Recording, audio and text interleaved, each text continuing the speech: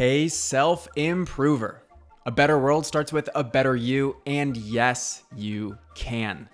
So let's take another step toward your best self today.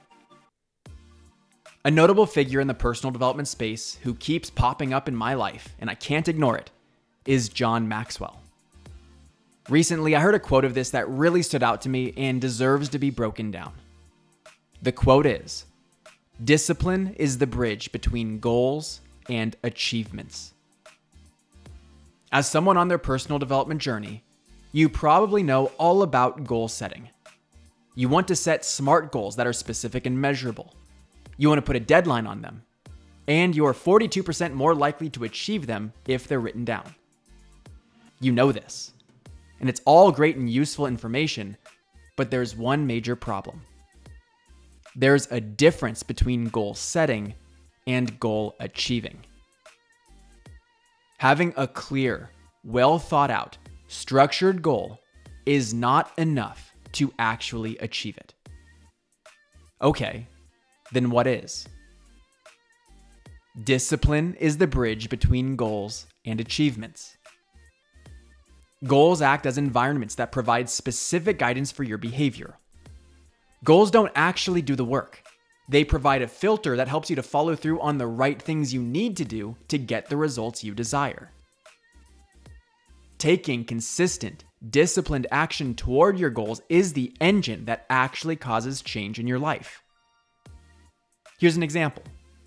I set a goal to get 10 gyms that I had no previous relationship with registered for a nonprofit project I'm working on. This goal helped me see the specific actions I needed to take to hit that goal, which was cold calling. Knowing that I need to make more calls is one thing. Doing it is another. And that's the point here. That is the bridge. The discipline to do what you say you're going to do will put you on the path to achieving the result. So I committed to cold calling 50 gyms in a week, and guess what?